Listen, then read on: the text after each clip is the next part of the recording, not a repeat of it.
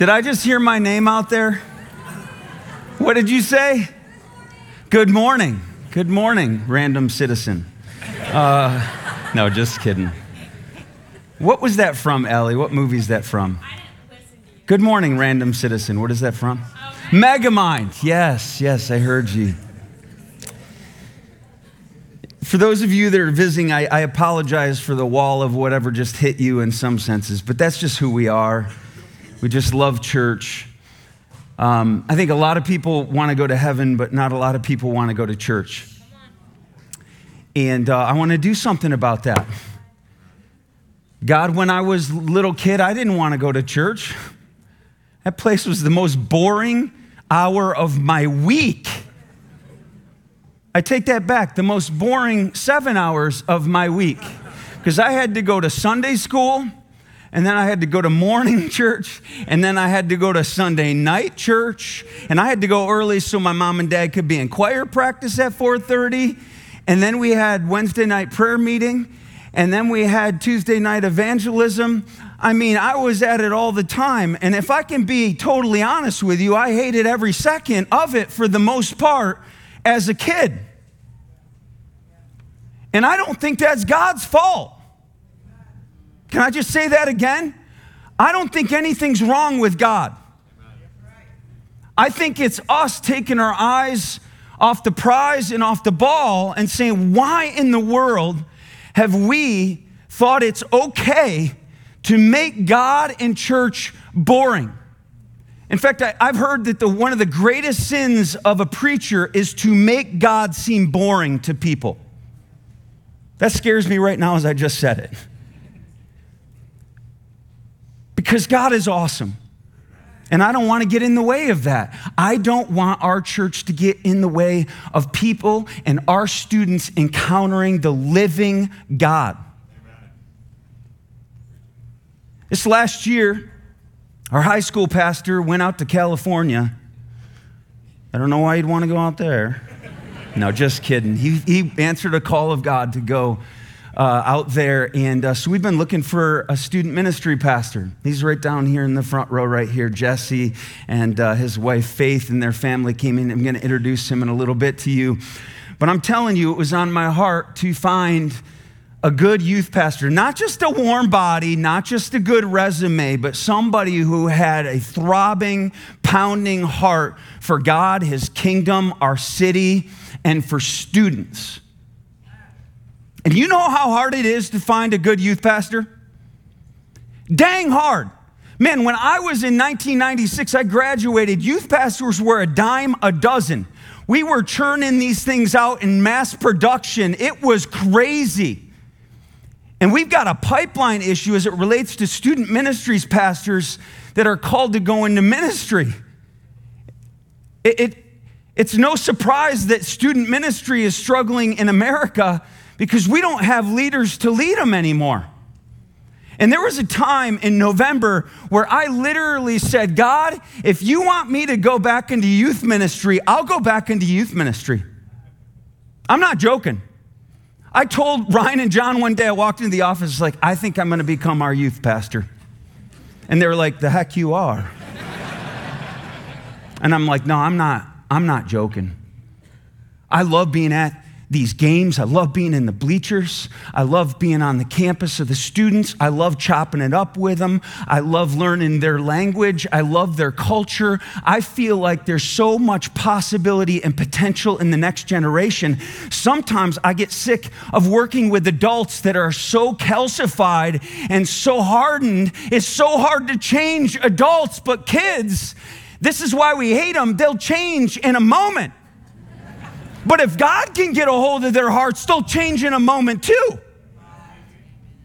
Yes, they have peer pressure, but they're open to positive peer pressure too. And if you show them bigger than life something to live for, they'll chase after it with no holds barred, with no discretion, no discernment. They'll go after it. I'm like, man, I want to get out there and see if I could do something about the trends I'm seeing in this generation. And we're not finding anybody. And we interviewed one after another, and it didn't work out. And what it did is it formed in me over the last 7 months a deep, deep passion for the next generation. Now, I didn't become our student ministry pastor, just so that you know, but I'm going to be the biggest student ministry ambassador and advocate this year. If you don't want to hear about students, there's a lot of churches on Main Street that you can go to. This church is going to sell out for our students this year. And you're going to hear it from me all year long. One of the greatest preachers of all time in the 19th century was D.L. Moody, and as I was reading on student ministry, this is a quote that filleted me. If I could relive my life, I would devote my entire ministry to reaching children for God. This is a guy who's the best of the best. And he said, if I could do it over again, I would just pour all my life into reaching kids for Jesus.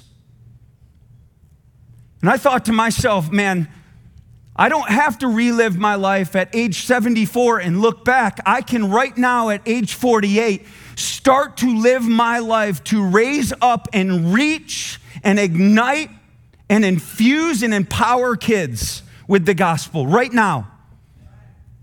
I don't want to live with regrets.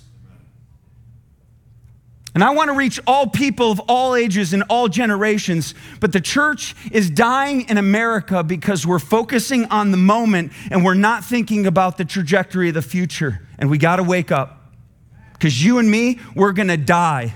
And when we die, who's going to take the baton? Who's going to take the torch? We're thinking about that today.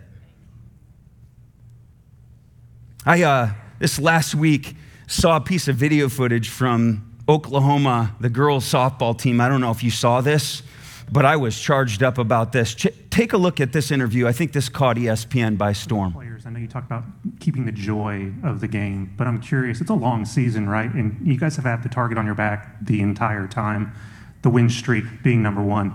How do you handle the unique pressure that comes with that? How do you keep the joy for so long when anxiety seems like a thing that could very easily set in? Well, the only way that you can have a joy that doesn't fade away is from the Lord. And any other type of joy is actually happiness that comes from circumstances and outcomes. I think Coach has said this before, but joy from the Lord is really the only thing that can keep you motivated, just in a good mindset, no matter the outcomes. Thankfully, we've had a lot of success this year, but if it was the other way around, joy from the Lord is the only thing that can keep you embracing those memories, moments, friendships, and all of that. So that's really the only answer to that, because there's no other way that softball can bring you that, because of how much failure comes in it and just how much of a roller coaster the game can be. 1,000% agree with Grace Lyons. I went through that my freshman year. I was so happy to win the college. I've talked about this before, but I was just so happy that we won the College World Series, but I didn't feel joy.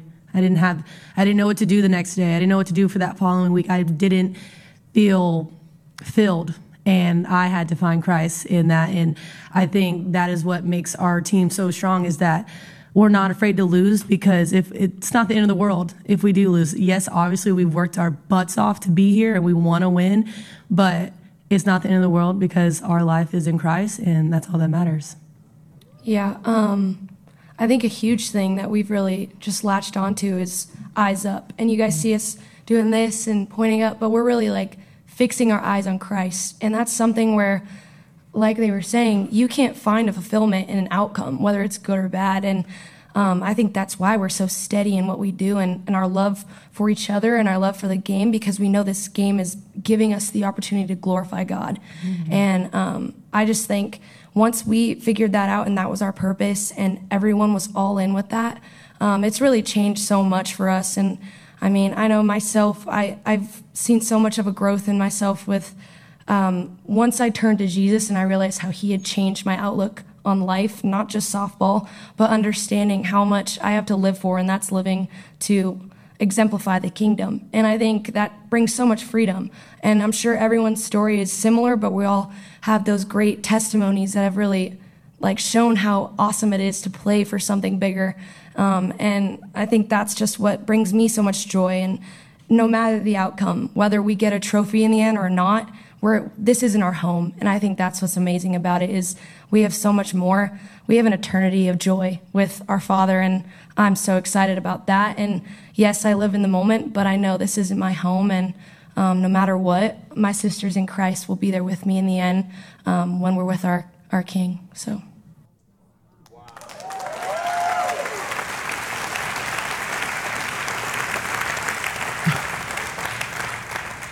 Do you think youth ministry is still important? This isn't back in the 80s. This was last week.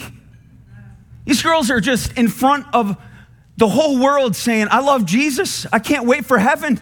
Can't wait to be with my King, my Father.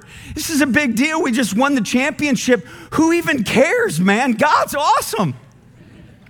And we're sitting here thinking, man, this generation is going to hell in a handbasket. Oh, man, it's over for us. No, dude, I'm telling you right now, our kids can be like this. This is 18 to 22-year-olds speaking like this. And they are in our church. They're over in Kids Zone. They're in this place today. And I want you to know God is worth giving your life for. Every day of the week, you will never regret it in the here and now and the ever after. And there's people in your generation, kids, that are learning that.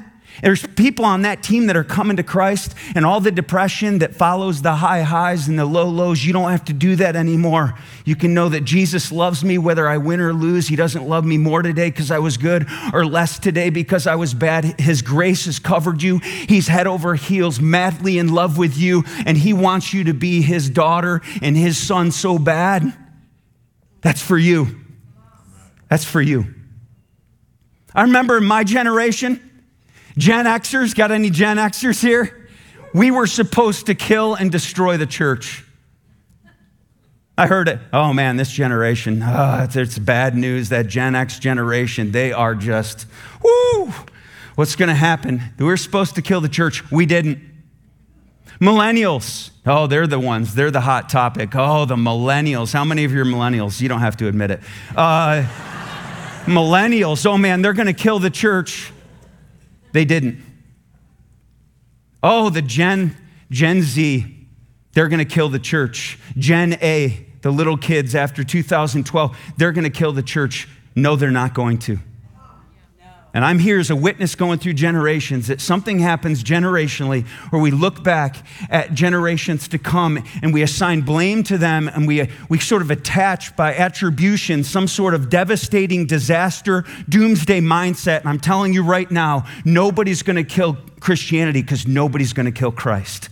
You can persecute it, you can cancel it, you can beat it up, you can downplay it, you can do whatever you want. I'm telling you, Jesus Christ will rise up. The gates of hell will not prevail against the church. It will not. We're always trying to blame the current generation, but the disintegration of a culture and a church happens when a previous generation starts to lose touch with the next generation. They own the moment they're in, but they punt on the future, and we cannot let this happen as a church. Our smash up of our theme this year is 3 verses from Psalm, and I love that 3,000 years ago that this guy David had a vision for the next generation. And this is our church's theme verse this year. Even to old age and gray hairs, and we got a lot of white heads in this place today, big time, and I love every second of it. They were saying, oh God, don't forsake me, don't let me die until I proclaim your might to another generation, your power to all those who come. This generation will commend your works to another, declare your mighty acts so that the next generation, there it is, might know them, the children yet unborn, and arise and tell them to their children. 3,000 years ago, they were passionate about setting a vision for the generation that they were in to not miss the next generation. But in order for the next generation to rise up and tell them to their children, God's got to light a fire in us. Not just your pastor, Not just your small group leader. I'm saying all of us in this place have to experience the mighty deeds, the acts of God, his things that we're commending, his power. Are you experiencing that? If you're not experiencing that, you can't commend it to the next generation. You can't pass on passion when you have no passion. And one thing I love about students is they can read through bull crap so fast. They have these crap detectors. They can see authentic. They can see stuff that is like real and true and genuine, and I love it. And they can tell whether we're full of it or whether we're full of it.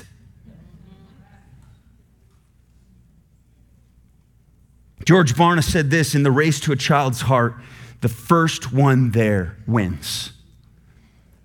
And I love sports and I like to win. And we're going to win. Our church is going to win. We've got to get there first. And when we get there, we better have something to offer. The world is going after our kids, so we're going to go after our kids. The world is swarming our kids, so we're going to swarm our kids with love.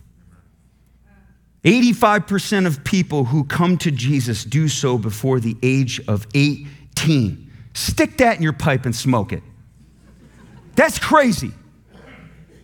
That's a statistic there that doesn't lie. We got to raise our kids and reach our kids. That window closes, and when it closes, it is hard to teach an old dog new tricks. But it's easier to teach a young puppy tricks. That's I don't know where that came from, but that just came to my mind. Thank you, Holy Spirit, for giving me a quote that will not go beyond this moment. Man, we cannot sleep on this. We got to get there first. We have had, I want to say 4, maybe 5 churches in the last 2 years approach our church to see if we will take over their church. And in most of the churches that have come to us, in fact, all of them, they used to be a church of 1,200 20 years ago in their heyday. And over the last 20 years, they've dwindled down to 35 people. They've got no families, young families. They've got no students. They've got no children in their whole church. And they're saying, can you do something about that? Just have a new one that came up just in the last couple months. It's dwindling down. They got a $6 million facility. They've got all the stuff. Most of these churches have a huge facility and a bunch of money and no children. I'm going to tell you right now, we are not going to be sitting on a nest egg of money in this church, because you can have money and a building. You don't have young families. You don't have kids. In the year 2050, our church will go through a life cycle and cease to exist.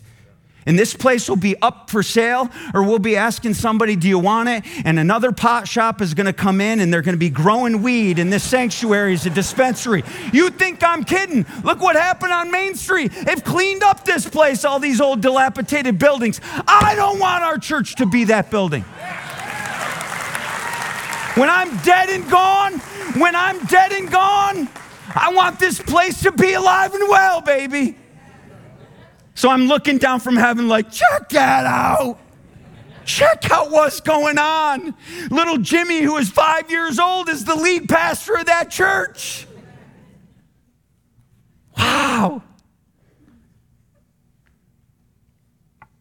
A church that has no children or youth is terminal, Dale Hudson said. There's a verse our whole staff studied and talked about on a retreat in February. All 19 of us got together and sat around a table, and we looked at Ecclesiastes 11, and the heading over this particular passage was this: invest in many ventures. That's a poetic way of saying, don't play it safe. Keep taking risks. Invest in something. Even if it could fail, at least fail while trying. Keep trying. The author of this wisdom literature said this: ship your grain across the sea. After many days, you may return. It may receive a return. I love the word may. It may not actually come back. The pirates might take it, but keep shipping your grain across the sea. Invest in 7 ventures. Yes, in 8. You don't know what disaster may come upon the land. I love this. At a time where the sea was the most ominous and scary thing in the world, at the time, the mystery of the sea, the tragedy of the sea, the treacherous nature of the sea, he said, keep taking your ships and shipping your grain right out into the dark, dicey deep. And it may return, it may not. Just keep shipping it. Don't dry dock that ship close to the shore. And he says, after many days, you may return. Invest in 7 ventures, yes, and 8. I love this. Keep investing in ventures. Be a venture capitalist church, not a hedge fund church, where we're hedging our bets, just in case. Trying to hold it back with all of this fear that vibrates inside of us. Venture out. Do it 7 times. And as long as you're doing it 7 times, heck, do it 8. Whatever you're going to do, take it up a notch. That's what it's saying. And I'm telling you, churches that do not do this will perish. They will cease to exist. And right in the last verse, you see the vision statement of most churches in America in 2023, and that is not in ventures, that is in disaster.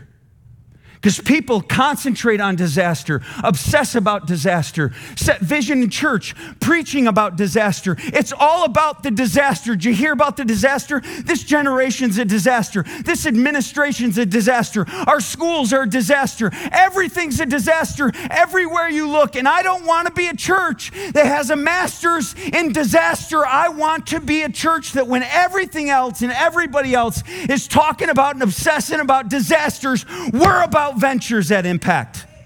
Oh man, I see the disaster. Let's start another venture. Oh my gosh, 2 more disasters? We got to, hey, 3. Let's bump it up, take it up a notch. We combat disaster with ventures in this church.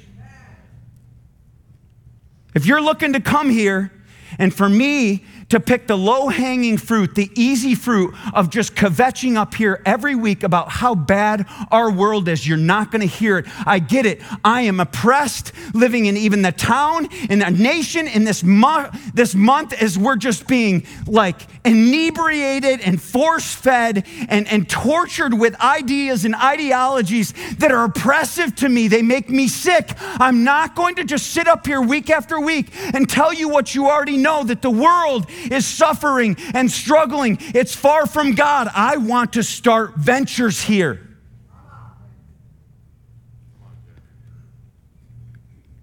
If clouds are full of water, it goes on, they pour rain on the earth, whatever, or whether a tree falls to the south, to the north, and whatever place where it falls, there it will lie. Whoever watches the wind will never plant, and whoever looks at the clouds will never reap. Oh my gosh, I don't know, maybe tomorrow. What this is saying is do not wait for the perfect conditions. There are never perfect conditions. You got to pull the trigger and go. You got to cut it, you got to plant it, you got to harvest it, you got to gather it. If we wait around for the perfect time, we'll wait around and this place will be gone. Invest now. Plant now. He goes on, sow your seed in the morning. Don't let your hands be idle for what you do not know, or you do not know what will succeed, whether this or whether that. You have no idea. Maybe both will do equally well. That's not up to you. Surrender the outcome. That's up to God. Your responsibility is not success. Your responsibility is sowing. And we don't know before we go every time. That's risk. That's vision. Before we know, as a church, we go. Before we know, we sow. God brings the increase. We plant, we water. That's what we're responsible for. And we're going to sow, baby. This year, we're sowing, baby. Oh, what does it look like to sow? Well, we wordsmithed some things as a staff together. 4 statements. Our church will invest extravagant time, energy, and resources into our students. They will continually consume our thoughts and dreams and prayers this coming year. Our desire is for them to experience God through monumental events. We will seek to galvanize our sons and daughters with lasting core memories. So we've got 8 ventures for our sons and daughters this next year, from little kids all the way to age 25. 8 ventures that we're going after. And I don't know if we can do these, but that's not my problem. That's God's problem. And that's your problem. But this is an opportunity. All problems are opportunities. 8 ventures. First one, the Ark Encounter. Getting as many families with little kids down to Kentucky. Are you like, is anything good happening in Kentucky? Yes. There is this theme park you got to get your kids to so that they can see a replica of the ark that Noah built with their own eyes and walk through it. Check out this picture. This is so huge. It's a theme park, and they can walk through and connect with the God who created them in something that will blow their minds that they will never forget as an indelible memory. Our kids need to get there. We as a church want to pay for everybody's ticket to go there. When you go with your friends throughout the year, you just keep the receipt for your ticket, and we will reimburse that ticket. You're going to have to pay for your own food and your lodging, but man, if you can get there with your kids, this is the year to do it. Second one, Follow Conference. Our denomination puts this on every 3 years. We weren't able to do it because of COVID, the last one, but this is where the kids go down to Cincinnati. I'd like to take buses and buses of kids. I have in my mind 150, but it could be upwards to 200 students, middle and high school, that go to this thing on buses and go to Cincinnati and get around 5,000 to 6,000 in their generation and learn about Jesus, and that their generation has something to offer and that Jesus loves them, and they have a ton of fun and they worship their faces off. It's awesome. They got to get there. Arts Explosion, investing more money here with kids that are learning their gifts, how God has uniquely shaped them and just created them to be used by Him, their calling, their wiring, their giftedness. We want to just invest more in that here at the church. We want to do summer camps. We've never done summer camps as a church before. It's high time for that, ages 1st through 12th grade.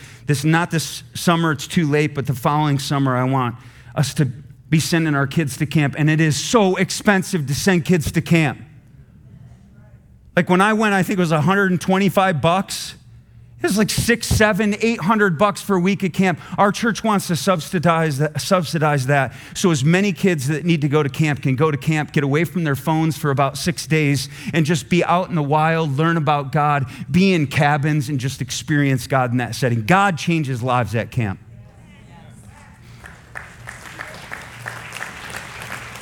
Oh, wait, there's more. Passion Conference. Young adults who want to take a trip to Atlanta, age 18 to 25-year-olds, and they gather together with 60,000 other in their generation. This is a picture that I found of this down at Mercedes-Benz in Atlanta, Georgia. And you go there and you learn God is not dead and your generation is not dead. It's alive and well. And God has a plan for your life, and lives are changed in that arena. And we want to send busloads of 18 to 25-year-olds down there to kind of, before all hell breaks loose and puke hits the fan, that they realize, holy cow, I'm heading to college, I'm in college, I'm a young adult, and I want to build my life on the firm foundation of Christ. Mission trips. Both local and global experiences for high schoolers to just get them out in third world country areas where they can see the world, they can see just need and the lost and the last and the least, and pour their hearts into them. Anybody go on mission trips that changed their lives down through the years? Yeah, so many here. It's like we need more of that for this generation. It's expensive, but we're going to make that happen for students and for families that don't have that in their budget, and we're going to supplement the cost there. We want to take, number 7, an Israel trip. And it's not just for people that have it on their bucket list. This is for 18 to 25-year-olds to go to the Holy Land. I went to the Holy Land not too many years ago, and I noticed, and I was like in my mid-40s at the time, these buses that we were with, it was all a bunch of retired people and me. And they're checking off the bucket list. They can't even walk up to Mount Carmel. They can't even go to the places. They're just on the buses with their headsets. It was wonderful. The thing that God took, just poured into my heart and lit me ablaze. I was in the middle of the capital campaign, raising like $9 million to build this building. And I said to God in the bus, like in between the Sea of Galilee and the Dead Sea, I was like, God, you know who needs to be on these buses? 18 to 25-year-olds that don't believe this is more than a fairy tale. They don't believe in the veracity and the credibility of this whole thing. If they could just get here and see the Sea of Galilee and Capernaum, and they could actually get near Jerusalem, and they could be at the Olives, the Mount of Olives where Jesus cried, and see the Golden Gate, and where all these people, if they could see this, they would know this is real. This is not just a cleverly invented story that they're being told about. God, if I'm ever going to raise money ever again in my life, I will do a campaign to raise money to get kids to Israel when they need to go. Buses full of a bunch of old people that are already convinced are not the ones that need to see Israel.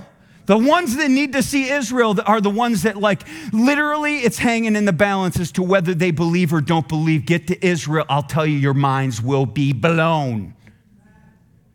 And you're like, no, I want to go to Israel. Forget you. Trip out west.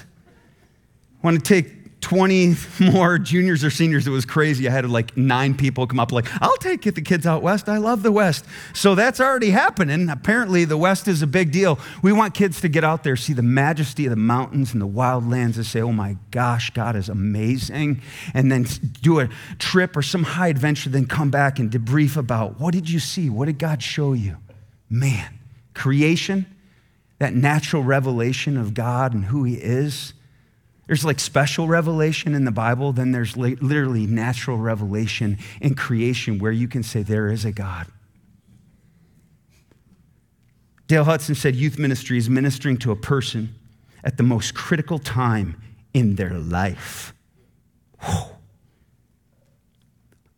The last verse of the last book in the Old Testament says this: he, God, will turn the hearts of the parents to the children and the hearts of the children to the parents. For the purpose of our collective vision, it would read this way: he will turn the hearts of the church to the children and the hearts of the children to the church. Anybody remember last year's vision? Hunger. And remember the tagline? God, we want you here. It's hunger this year. I don't know if you can tell by the sweat on my face. We're hungry. You know what we're hungry for? Students, we want you here. We want you here. We turn our hearts toward you so that maybe, just maybe, you'll turn your hearts toward us and toward God. What does it look like for our hearts to turn to children? If there is a choice to talk to an adult or a kid in the lobby, talk to the kid. Not your clique. Talk to the kid. It's so uncomfortable. You need God in order to do it. Start doing things that you need God to do. That's where miracles happen. They scare me to death. But after I'm done talking with them and cortisol is coursing through my veins, I'm like, wow, that was awesome. Adults cannot be intimidated by kids anymore. We have to say, we turned our hearts toward you. We love you. You scare me, but we love you. If there's a little free time in your schedule, spend it supporting a student. If you got a free night, find out what the game is in town and go to the game. And when people are like, are you here to see your niece or nephew or sons or daughter? Nope. All these kids are my sons and daughters. Our church says all the kids in our community are our sons and daughters. I'm here to see my sons and daughters. Well, that could be a little creepy. Don't say that. But that was my son, and that's my son. Get this guy out of here.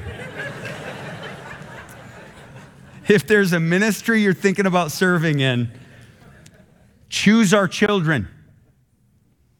Oh, but I used to do kids ministry. Do it again. Come out of retirement, do it again. Work with our students. If we don't work with them, if we don't spend time with them, we're done. If there's some extra money in your wallet or your bank account, this is the year to invest it in the next generation and give like there's no tomorrow. It's interesting. Sow your seed in the morning, verse 6, chapter 11, Ecclesiastes, and at evening, don't let your hands be idle. That sowing your seed is actually a metaphor that's used throughout the Bible, but in the New Testament by Paul to talk to the church about tithing to the church.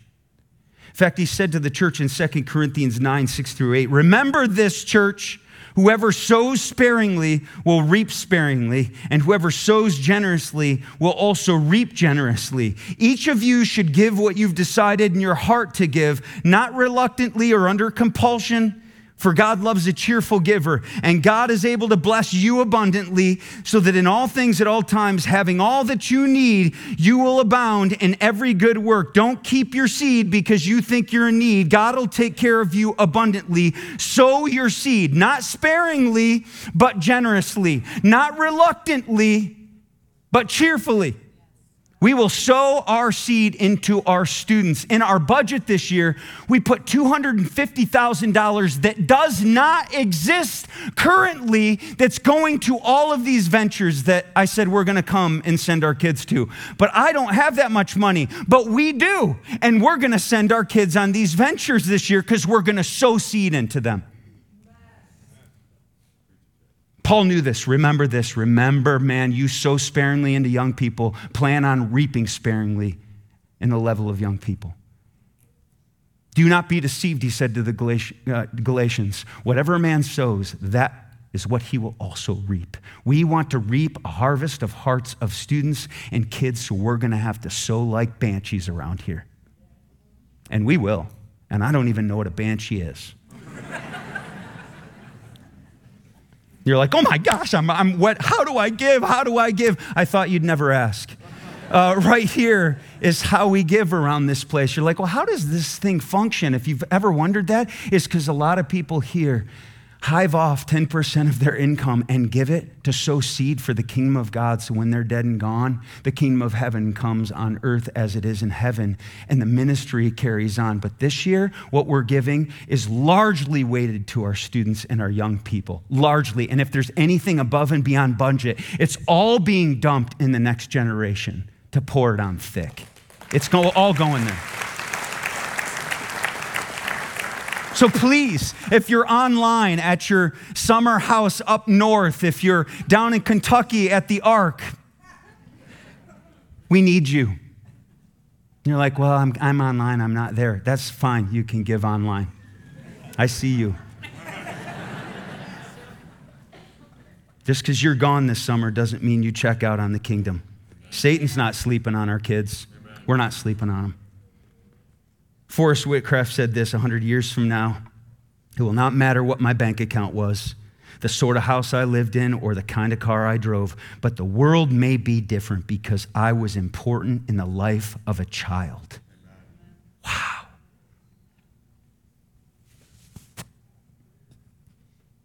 Man, I just met a guy today, Bruce. He's been coming the last 5-6 months. He was on Indeed Church, just wasn't going to church, and he just stepped in here, and I just thought about Bruce, like, we're about reaching un-Indeed churched people here. That's part of our mission as a church. Bruce, are you even here? I know you're kind of new, and I just met you. Do you mind standing up, Bruce? Yeah, this is Bruce right here. Can we welcome Bruce to our church? I love it. I love it. Bruce sent me an email. I didn't know who Bruce was when I sent my email of apology to the church for being, off color and all that stuff. And I really do apologize for that, even though this morning I might have broke a couple of those rules.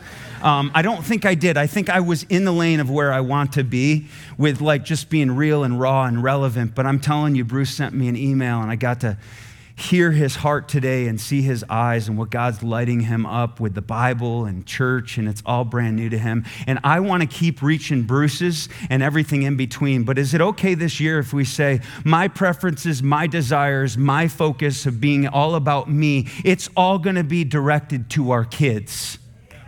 That's what it's going to be around here.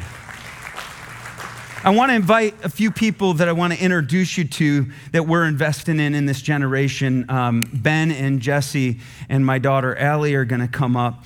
And there are others. There's Tony over there killing it, his wife Hannah. You got to meet Liz this morning. Jennifer does the admin for these people. There are so many that are just raising up to lead this generation. And Ben has been doing a great job around here for quite some time. Even when we were without a high school pastor, he took so much around here. This is Jesse, our new dude on staff. He's been here for a while for our high schoolers. And then this girl right here is my mini-me. This is Allie. And she just got out of college. She's going to be a nurse, but she's coming on part-time for 18 to 25-year-olds because she's got a wicked, wicked passion for them. So we're excited about that. Ben, just share, and what I want you to share, because you could share a lot, and I've already shared a lot. They don't need a lot. They need to know your heart for this generation. What's your vision for this generation? Why do you do what you do? Yeah, my name is Ben Jagger. I've been coming to the church for 14 years now. Been started volunteering with ISM 12 years ago. Been on staff for 4. And I was called into ministry my junior year of high school. If you don't think it's important, all of us here are here because of meeting Christ in this age group. The entire band, either directly connected to ISM, came out of ISM and the drums, Justice leading, parents, volunteers. The leadership of this church has come from our student ministries. I've been here the 14 years I've been here, seeing the power of what that is. My passion for students, I'm the middle school pastor, 6th through 8th grade. I am convinced that if you want to see the purest form of faith, talk with a 6th through 8th grader about Jesus. Because they're not talking about the things they've heard or how they got hurt or what it's. I met Jesus and he's awesome. It's so pure. I was called into ministry, like I said, junior year, was called into what I thought would be head pastoring. I was wrong. I'm called into youth ministry. I've heard for years, hey, when are you going to be a real pastor?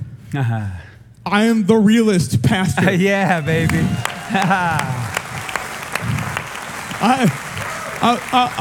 I'll throw it under the bus a little bit, but all 3 of the guys have told me over the past few years, I don't know how you tell students in 15 minutes what takes me 45 to an hour. So I still will talk for eons and eons if I can, but the passion I have is because I know, like it said, this is the most crucial point. Yeah. Statistics say if a student is going to keep their faith after they graduate high school, it takes 5 to 8 adults who have poured into their life and taught them about the Christian walk. Their parents are 2, maybe. I've done a lot, but I can attest after this last year, I can't be more than 1 person.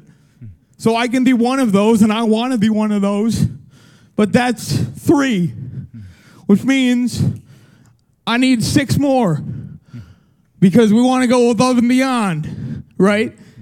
So if we want our students to be in Christ when they go into the world, that takes this right here. Yeah. And students, this will be the last things I say. Where are my students at? Anyone? Here we go. Yep. Yeah, Yep. Okay.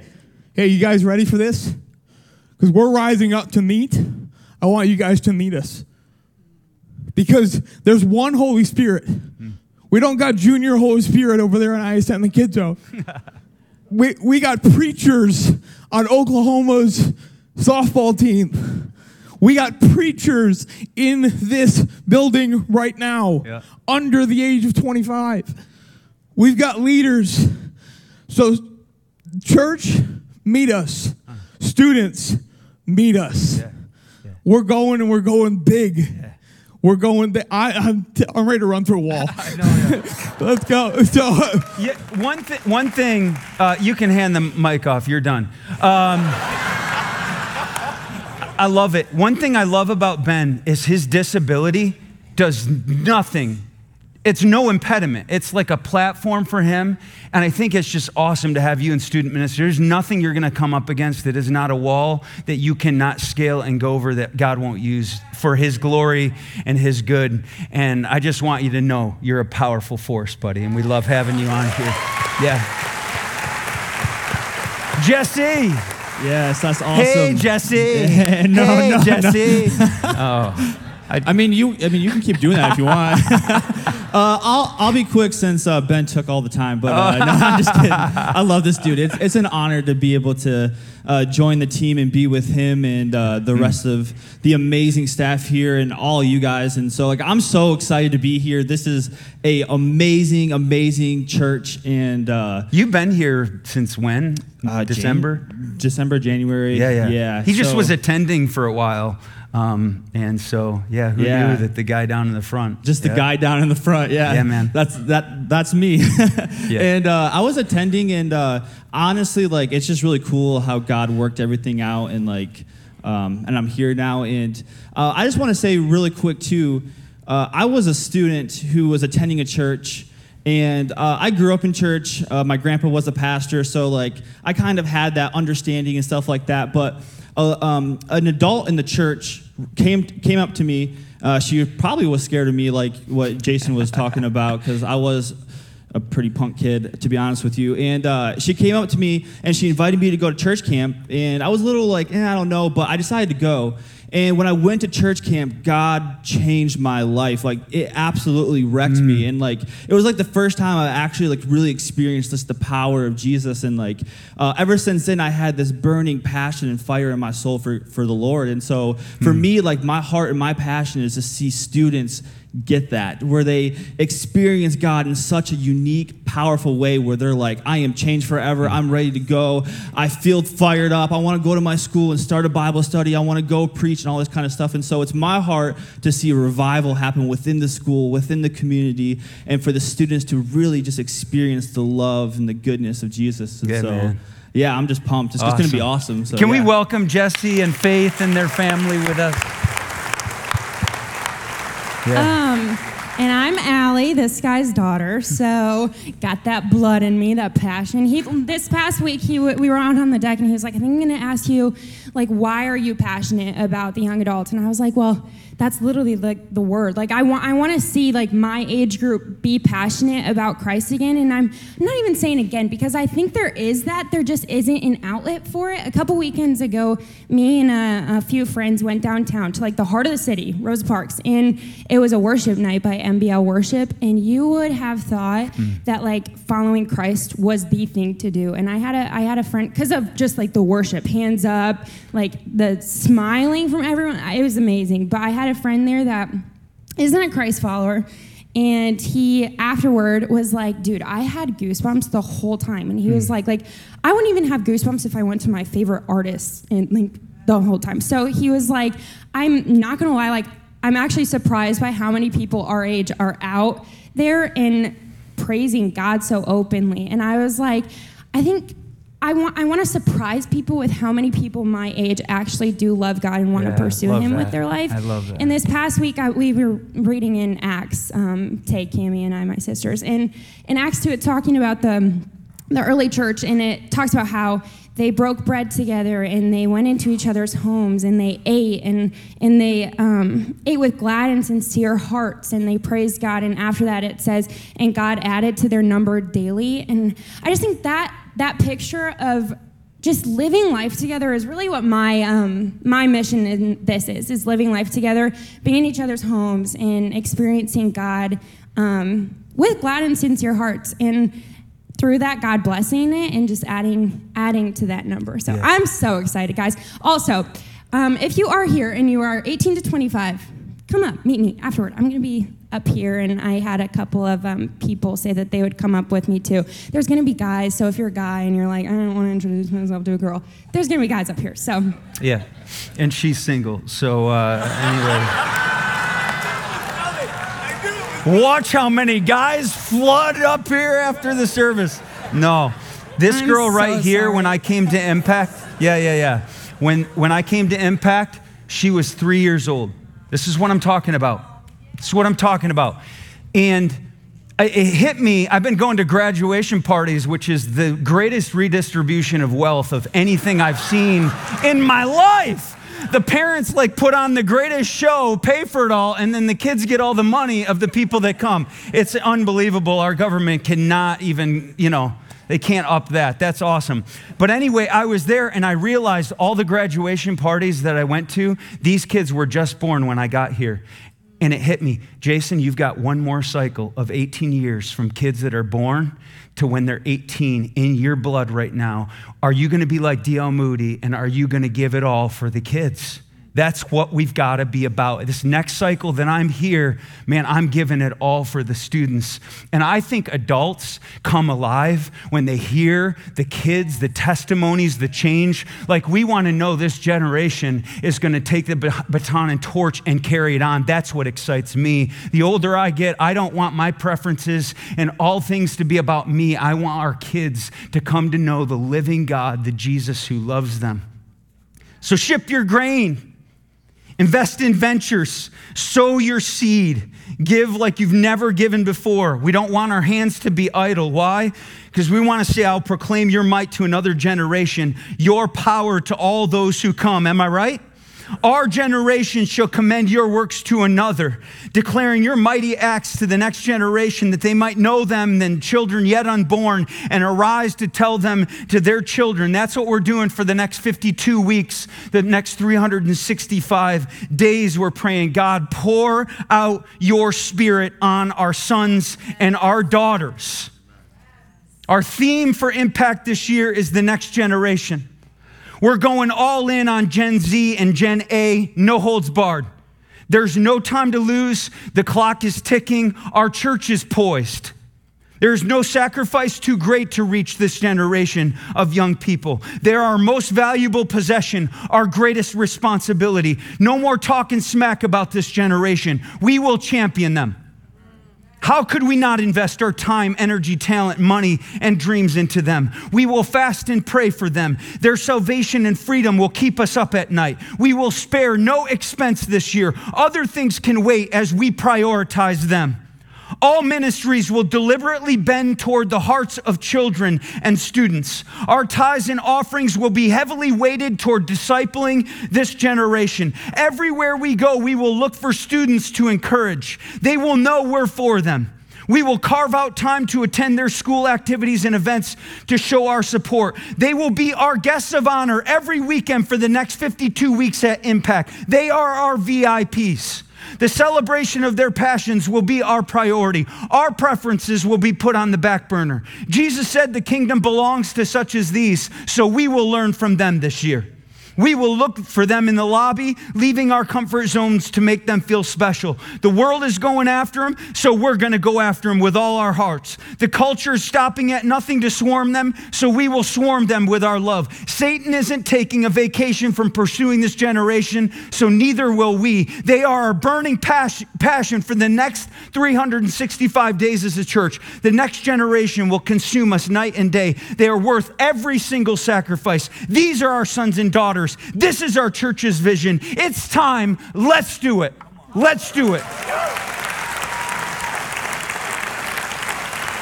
So God, you are the same God, the God of Abraham, Isaac, and Jacob, the God of Ben and Jesse and Allie. You are the same God. And we are privileged, and it is our pleasure to sacrifice for the next generation. We aren't responsible for other churches. We're only responsible for this church. We're not trying to be like anyone or not be like anyone. We are following your call on our church. And your call is crystal clear.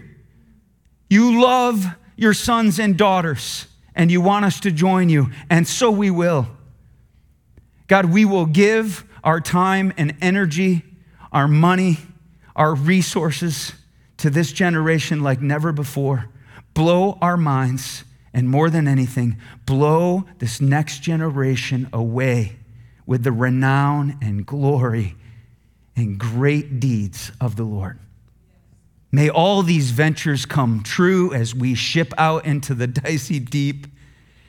But if we fail, Lord, in any of these, we're going to fail trying. We're going to keep trying until we breathe our last or you come back, Lord. You, Jesus, are the center of it all.